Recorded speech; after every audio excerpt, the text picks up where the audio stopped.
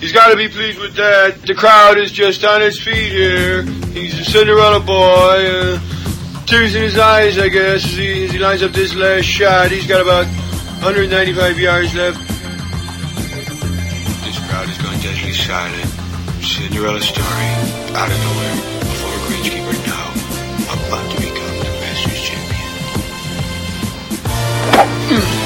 It looks like a wreck. It's in the hole! It's in the hole! Welcome to week 129 of a Good Talk Spoiled Golf podcast. As always, I'm James Richardson and I'm joined with Barry O'Hanlon. Hey Barry. James, how's it going? Good to be back this week. Yeah. Sorry we're a little bit late, folks. Yeah, that's all down to my work schedule, unfortunately. So I apologise for that, but at least we're getting something out, which we promised we would. If anybody wants to get in contact with us, our Twitter handle is a Good Talk Golf. That's at a Good Talk Golf, and the email is a goodtalkspoiled@gmail.com. Let us have any comments or queries or any comments you want to make at either the Twitter handle or the Gmail account. So Barry, we were both on the course last week. You were on it twice, Saturday and Sunday. 30 second, and I'm limiting you to 30 seconds here because you've already taken up. The reason why none of this podcast was put out was we needed to put as much distance from your Saturday round to this recording, so you might actually not give out about every single shot or you develop hit. amnesia. Well, the thing is, I was pretty hungover after Friday night. Here's the excuses. The Ireland-Wales game. No. Look, in fairness, I'm playing pretty messy crap at the moment. Yeah, loads of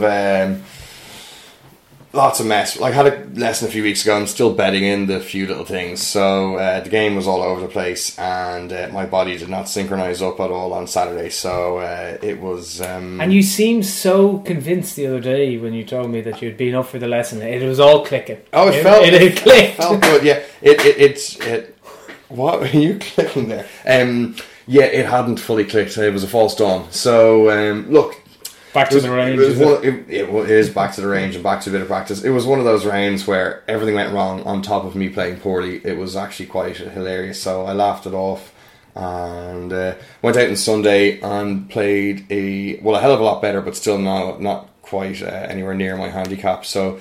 How many balls did you lose? You were on average of 3 per round. Are we still on 3 per round? I think I lost 7 on Saturday. Oh, that's going to push up the old average. It's going to kill it. So 7 Pro V1s, or did you knock down to like an El Pinnacle or something in the bag after the 6? I don't know, if I'm going to fail, I'm going to fail at the highest level. They were Pro V1Xs, yeah. Or were they new or old? Oh, they were shiny new out of Oh, no! Did you even hit one decent shot with any of the 7 that you lost?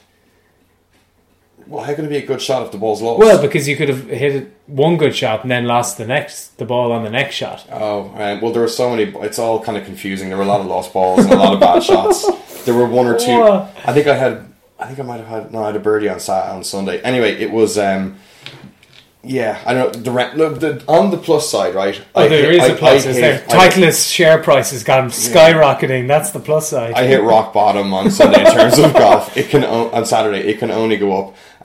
Hit a lot of good shots on Sunday. There's still a lot of things to figure out. How much was the entry? It was about €7 entry on Saturday for the competition, plus half dozen Pro V1s. You might as well. So you're talking about €32 for a round of golf. It might have been more fun watching a €50 no-burn.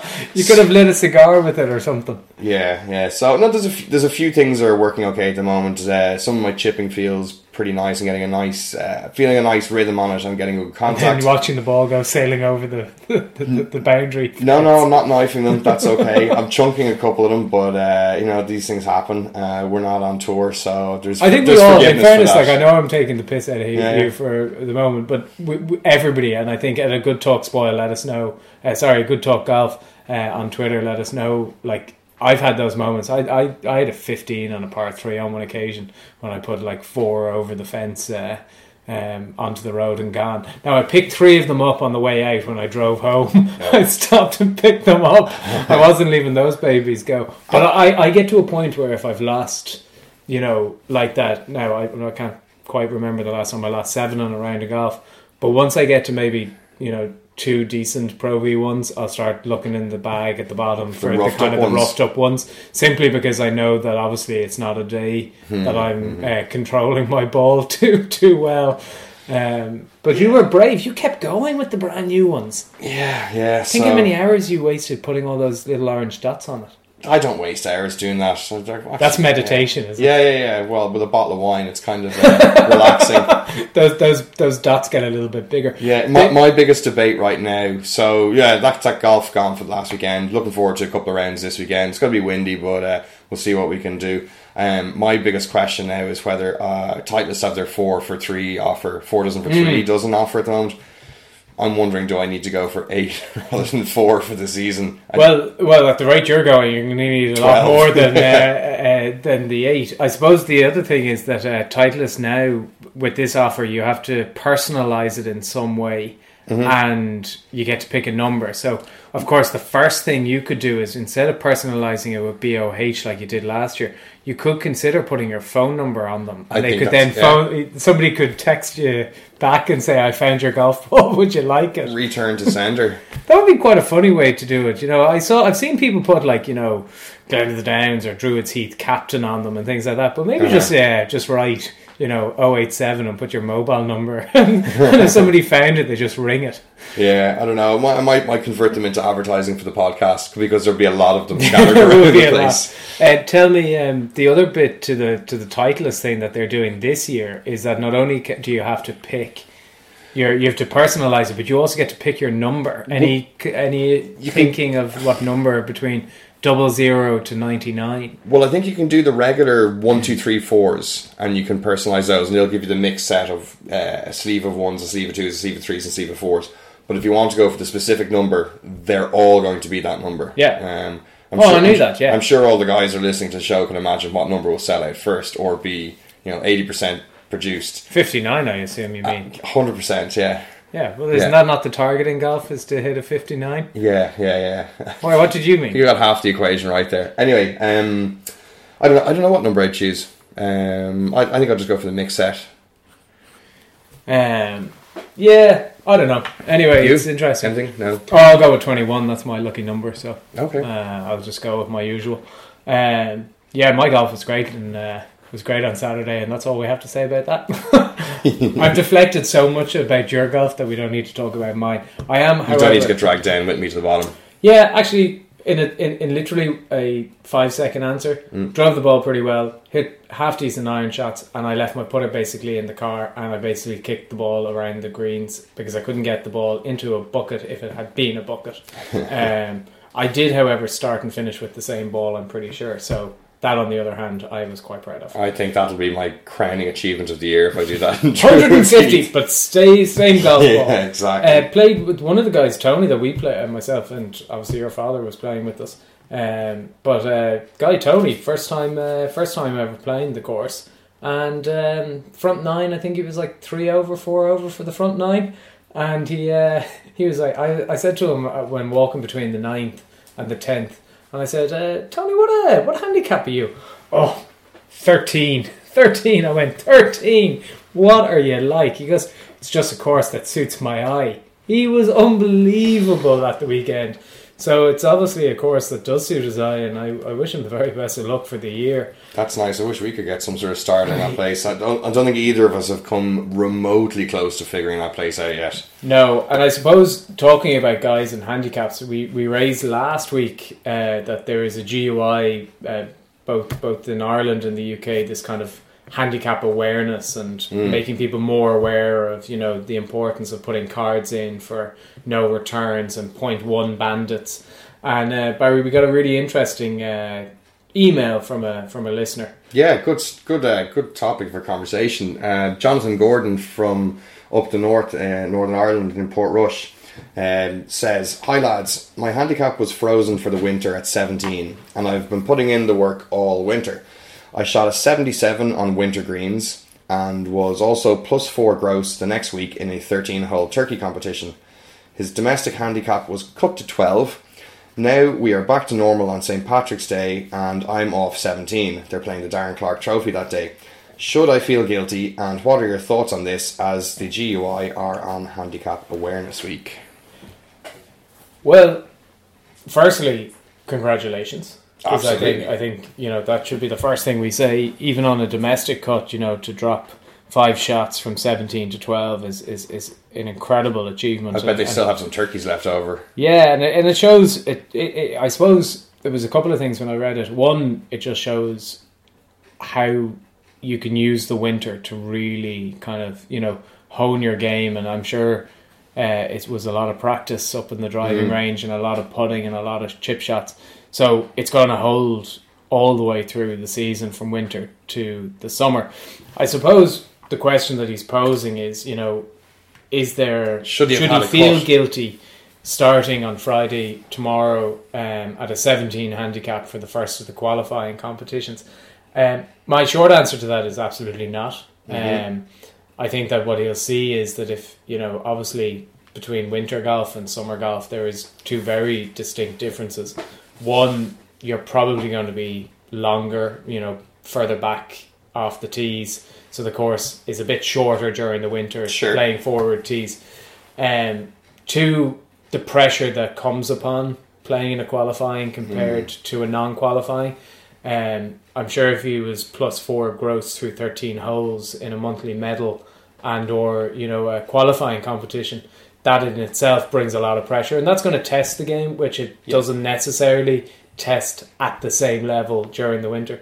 And I suppose the third point I would make is that obviously there's a lot of winter rules in terms of pick, clean and drop. You get to place on the fairway. We played last week in the heath, and we got to place in the rough.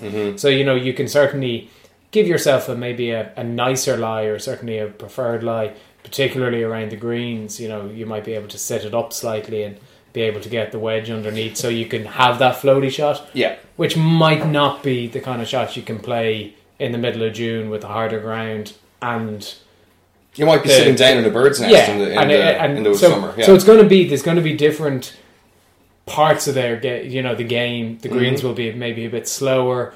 You can hit them a little bit quicker on the greens at that stage, so you're more hitting it at the hole to take breaks out. So there are subtle differences, but I think that there should be no guilt or suggestion of that.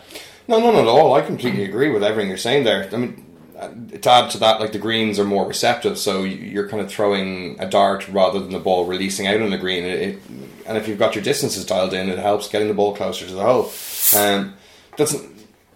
That's not to say that winter golf is an absolute cakewalk. It can absolutely destroy you, regardless of these perceived helpful things that can happen with winter golf, with placing everywhere and the slower greens that you can be aggressive on. You have to be playing good golf to score well. So there's nothing to be guilty about. You've put the work in and you've reaped the rewards with plenty of turkeys. And from where we're standing, go on and go out and just keep doing what you're doing, because it's obviously working. And ultimately, the winter brings with it cold hands, bigger wind, colder wind. There is a lot of the elements that maybe on a really nice summer's day where you're playing in shorts and a t-shirt, you don't have those similar.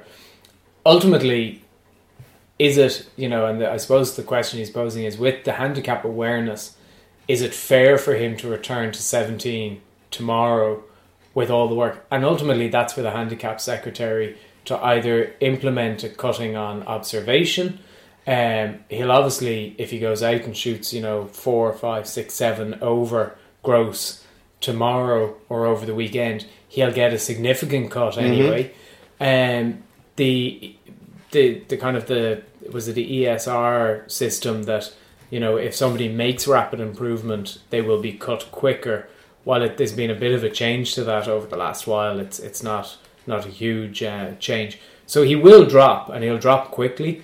I suppose the thing is that I think for my only suggestion, because I suppose somebody who went from 17 down to kind of 10 over kind of 2.5 years, is to enjoy the process of it, to enjoy the reduction and enjoy the process of reducing the handicap, and just keep getting to a point where you can play to that handicap. It's all right to drop like a stone, but it's disillusioning to go out, and if you drop like a stone and find you're off 10 and then every week you're struggling to get to 10. You know, enjoy the process and just enjoy the improvement, and just see where you're at the end of the season. From talking from our experience, and we both had significant drops on different seasons, and I think what kind of got into our heads was the expectation that I should be playing to 10 when you get to 10 all the time, and that's not really true in a handicap. The handicap, it's not your average round. It's not like you should be 10 every week. It's the kind of the barometer of your golfing ability. So you're not going to shoot to 10 every week, even if you have got yourself down there. But if you can start getting within reach of that, or playing consistently close to it, you know that you're getting to that level where 10, you're comfortably at 10, and you can break through it every 10 rounds or whatever, and then you can start moving to try get it down lower and lower. So I think the thing that the lesson we learned, anyway, I did, speaking for myself, was to remove the expectation that, like, oh, I'm a 10 handicapper, that's not the shot of a 10 handicapper, I shouldn't be doing that. Much the way that Paul Lawrie spoke of his problems with the game of golf when he won the Open Championship, and he was out in a subsequent tournament and he'd hit a poor shot, and he started beating himself up, saying that's not the shot of an Open champion. And he did this a lot, and he finally realised this is a terrible mental attitude to go out with. Because everybody, even Tiger Woods at the time, everyone's prone to the poor shots and poor rounds, and just because you have achieved that thing in the past doesn't mean you should have to hold yourself to that ridiculous standard all the time. I mean, I think whatever you're doing, Jonathan, you're doing it right, and I think why change a thing? I know. Just when you sent me the email the other day, and I was reading it, and I was thinking back to not this winter, and not the winter gone by. It was the previous winter, and I had gone through that winter, and I had played really, really solid golf, especially January, February, March, and we got to, I think, the first qualifying. I think the second week was like the March medal or whatever it was. And I had arrived in the club with this expectation, because I had played so well through January and February and March, and I arrived at the club that day thinking, oh, I've got this in the bag. Like, I've got a good high handicap. I'm playing way below that, and I've been playing really, really well, and I didn't come anywhere. Simply because I had built in my head, that I had the cushion of 17. Oh, I'll go out and shoot, maybe 10 or 11 gross, 6 shots better. Oh, I'm gonna win this. This will be a cakewalk. Ultimately, and it's the point you made a few minutes ago, ultimately golf is about getting the ball in the hole, whatever the conditions are, and you have to have the ability to do that, whether it be winter or summer, and just keep going, Jonathan. And we're going to enjoy seeing the progress over the next few weeks and keep us updated. Yeah, definitely. That's not how you get on this weekend. It'll be interesting to see. I know the courses won't have changed. The course won't have changed dramatically in terms of conditions, between the last couple of weeks and right now. But obviously, his course is in good enough shape that it can handle qualifying, which is great. We should hopefully be there. I'd say probably another 2 or 3 weeks. Just depends on if we get a bit of sunshine, a little less rain. I don't know. It just depends on, they can open qualifying. Like, the bunkers are fine up there at the moment. It's just wet underground, but we can deal with that by way of the casual water rule. I think they could, if they wanted to, after this weekend, open up qualifying again and see what happens. And if there is, it's close. But it's certainly getting close, and it's kind of scary to think that the winter is gone and all of a sudden we're back to qualifying, which is great. Such a great time of year. The clock's going forward now in 10 days time. Bit of midweek golf is possible after work. It's pretty exciting, and look, there's a great ale stretch in the evenings. And the thing is, for anybody listening and going, oh my god, I've missed a whole winter of working on my game. Like, it's never too late to start kind of putting in a bit of effort. Like, if you can put in a few weeks of range sessions and a bit of practice. All you need to do is, and I think everybody can try and find half an hour to go up to the range. Small bucket of balls, only 30, 30 or 40 or 50. You don't have to hit 120. No. But if you hit 30 really good ones, that's all you need, and even in the back garden. And I know Mark has always got me. I have one of these putting mats that has an arc on it, so it gives the arc of the putting stroke. And I've stood in my living room here in the house watching TV, just putting. I'm not outside. I'm not doing anything. All I'm doing is just And I'm not even hitting a golf ball. I'm just using that. And that's all it is. Getting the stroke built into your muscles in your body. And you know, so you don't even sometimes need to go to a driving range to do any of this. You can go out to your back garden. You can swing the club a few times. I would also like to just say, please do not swing inside. Do not break anything, and please do not send any bills to Twitter, to our Twitter handle. I'm not suggesting hitting golf balls inside. I'm simply suggesting you can do a lot to your game inside the house. If you're lucky enough that you have the space and high ceilings to swing indoors and it's raining outside, I actively encourage it, but definitely do a few slow test swings first to see where you're at.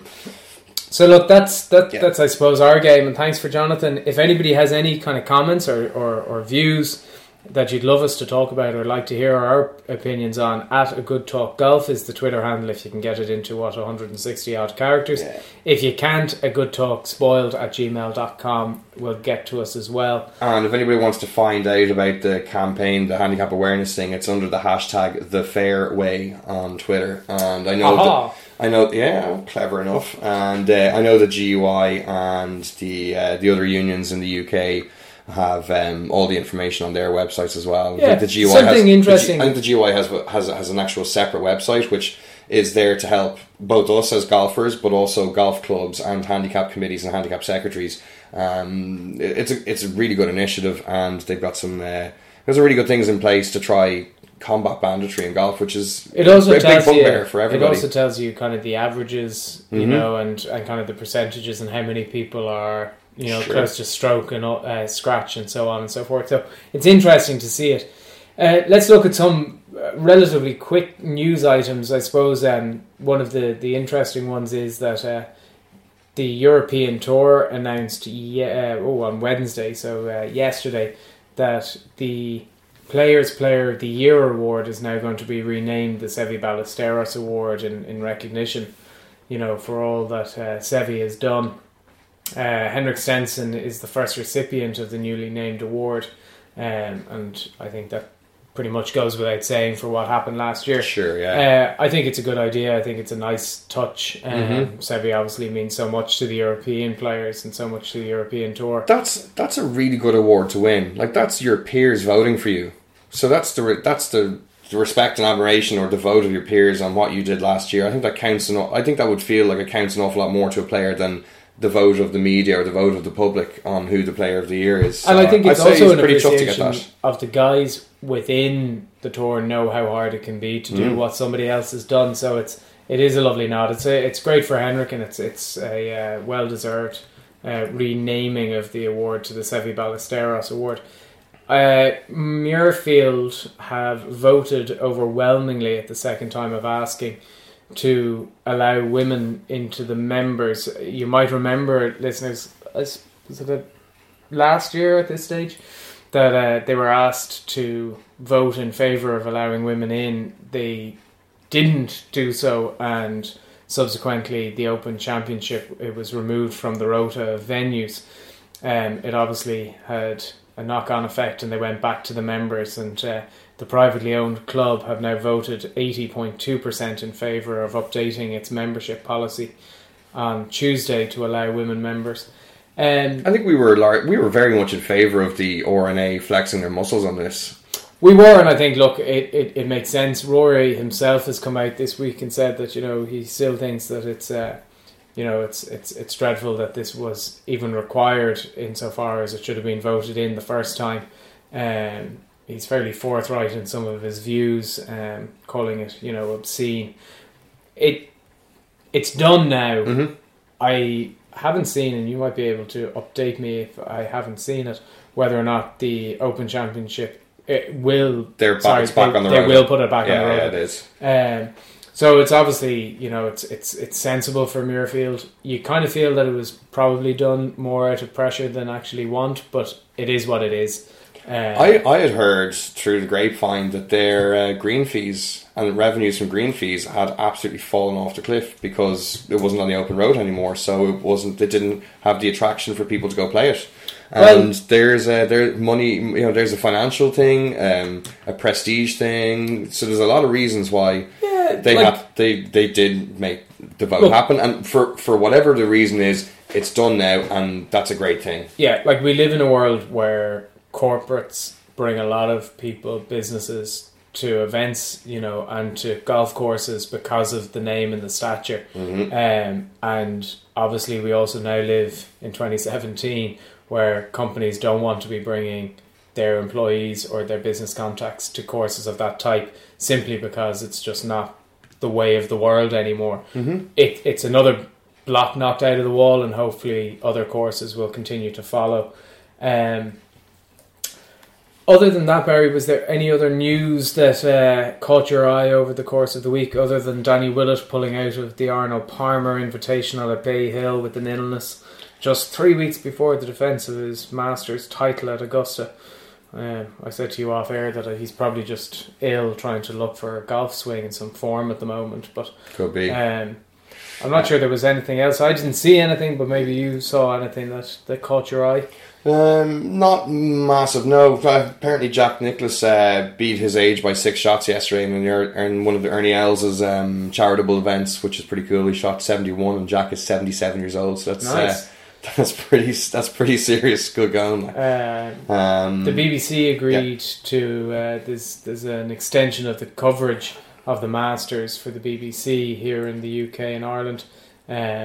Obviously they don't have the full live coverage anymore, so it's going to be highlights of the rounds and then live coverage for the Saturday and Sunday rounds. But I think anyone who's a big golf fan or Masters fan and doesn't have Sky Sports is going to get themselves to a place that has Sky Sports for the Masters rather than the BBC. Yeah, but it's good for the BBC. It's good for people who may not want to go to a pub to watch it or somewhere to watch it, and they do at least have the opportunity on Saturdays and Sundays over here to be able to follow the important 2 days, I suppose. So it is good news. So I suppose on that note, we move to last week's tournaments, and I think, Barry, you were telling me off air that there was no women's LPGA Tour event last week. Nothing on the LPGA. So the European Tour was over in Delhi for the Hero Indian Open. I did not get to see an awful lot of this. I saw bits and pieces of highlights and a lot of social media about the course. The course was heavily redesigned. They moved what sounds like a large percentage of India around to make turn the course from a flat piece of land into a very undulating piece of land, and there were some truly gigantic revetted bunkers which looked very cool, and the course played bloody tough because there were only a few players that beat par. Well, one well and truly beat it, and everybody else there was only 2, 4, 6, 7 players who beat par.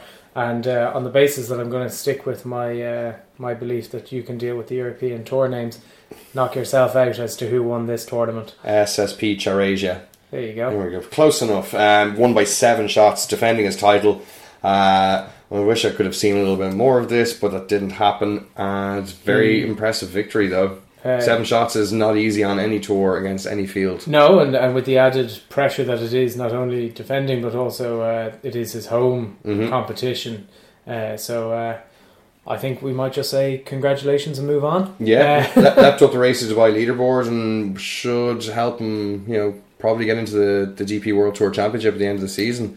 So the previous week over in the United States was the Valspar Championship, if my notes are correct. And Barry, did you get to see much of this? I did, actually. I watched quite a lot of it. I really loved the Copperhead course at Innsbruck. It's a serious challenge, and obviously finishing off with the snake pit, but that doesn't mean that the course is any easier early on in the round. So Adam Hadwin won by a shot, 68, 64, 67, 71 for 270, 14 under, ahead of Patrick Cantlay, who was Cantlay. Yeah, no G. Under 13 under, and then we had Jim Herman.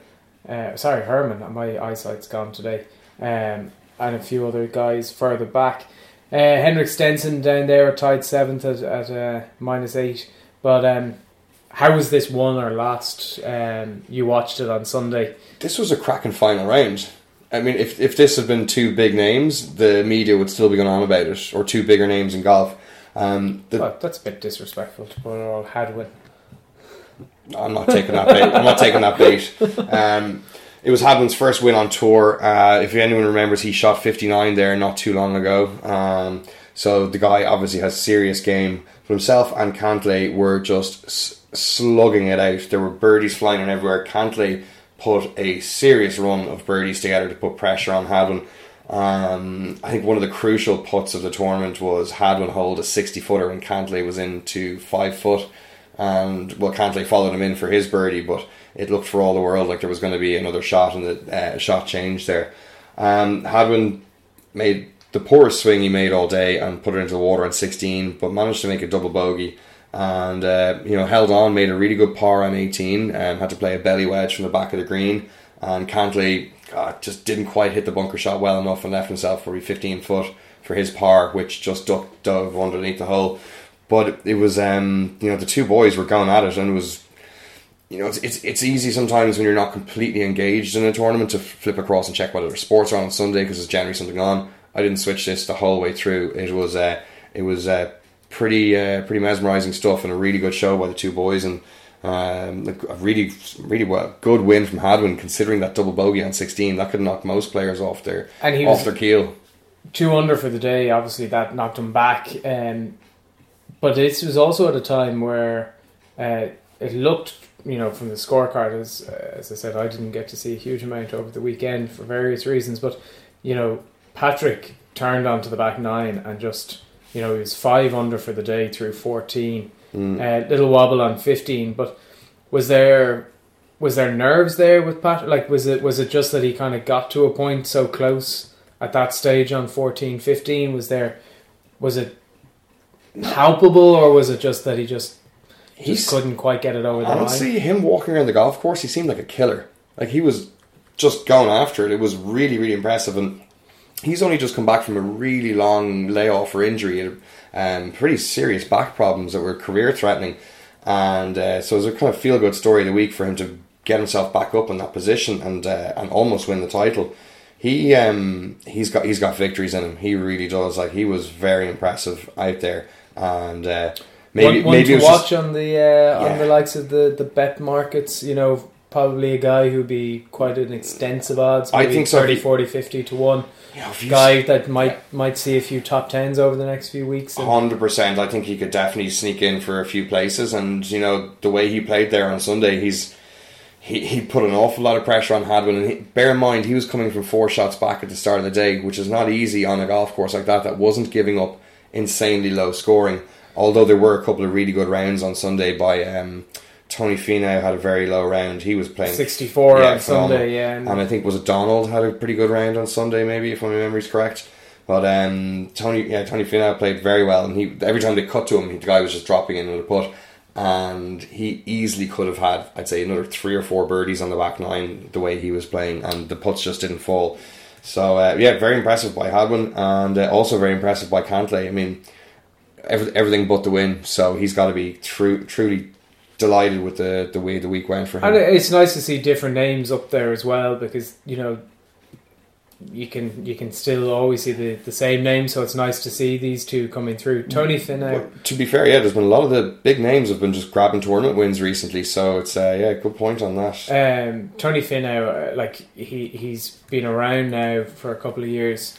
Another guy that's just bubbling underneath that kind of second level. You just feel for him that this season he could just break on through 64, he had a 67, 72, 70, 64, steady rounds, only a couple of shots behind, but you just feel that I feel if you win that 72, if it had just been a 69 or a 70, it would have just put him into that little contention. With Finau, I get the feeling that when he actually breaks the dam and gets his first win, it'll just be floodgates open, and he will definitely get multiple wins. He's so talented.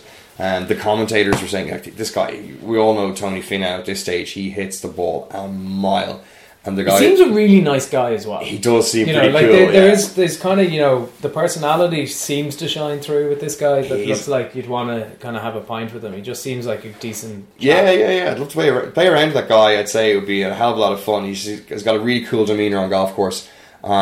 They were saying that back before the PGA Tour, he's actually throttled back his swing. He used to hit it even further and harder. So he's a very good talent. His game is very hot at the moment. I think he's not doing too. I think he shot at level par today. We'll find out in a second.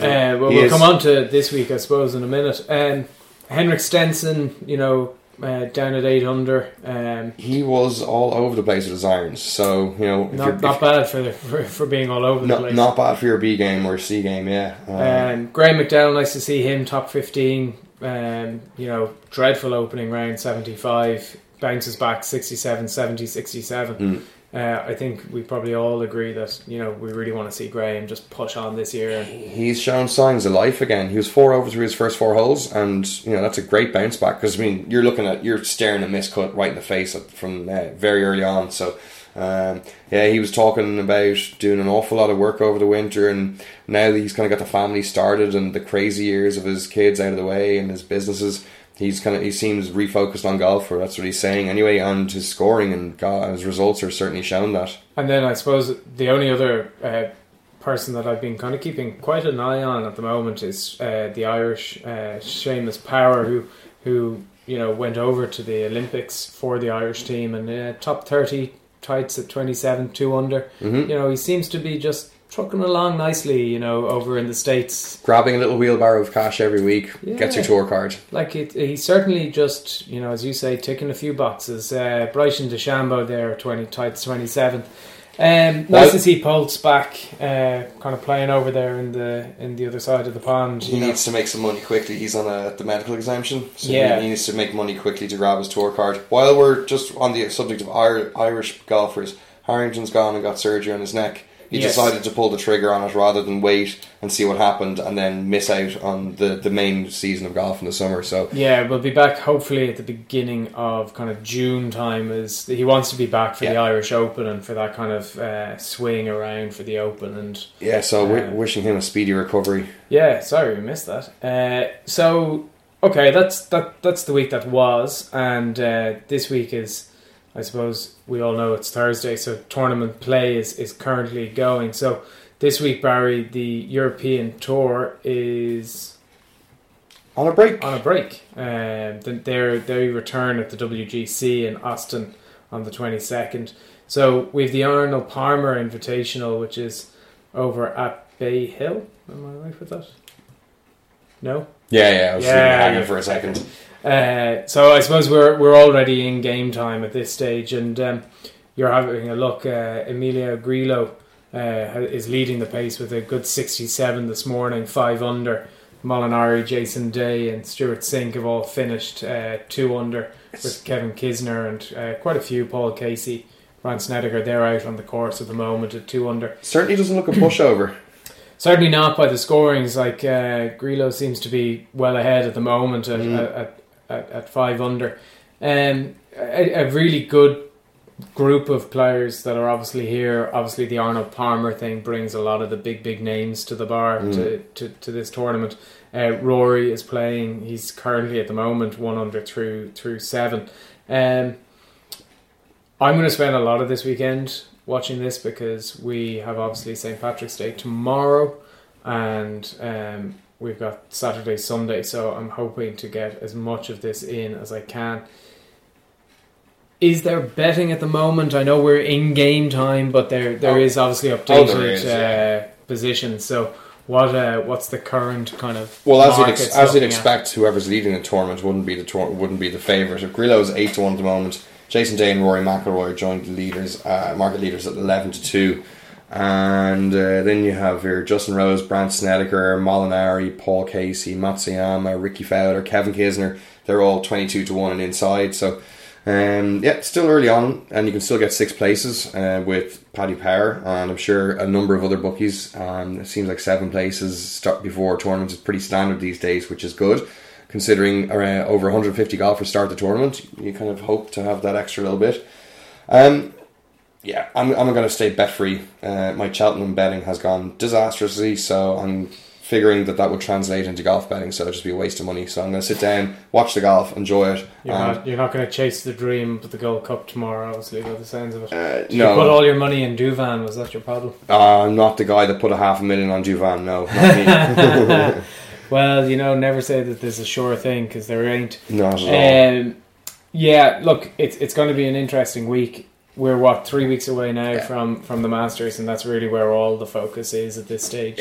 I've no doubt Sky Sports are going to have some really nice pieces about Arnold Palmer over the weekend, so it'll be a nice weekend to kind of remember Arnie and his effect on the game, and hear some stories about him from the players, because everybody has their own little Arnie story who's out on tour, and most people do. So I'm looking forward to a little bit of that. Yeah, it should be fun. You and I are teeing off on Saturday morning at 10 to 8 a.m. because of Six Nations Rugby, which to a certain extent is completely moot at this point. But anyway, we'll still go out early and watch it.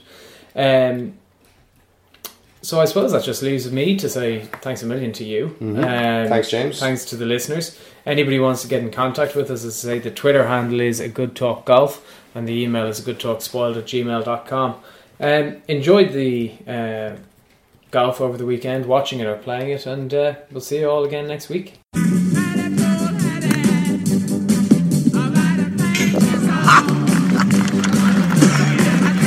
Bye, Marion. Well, you're fair.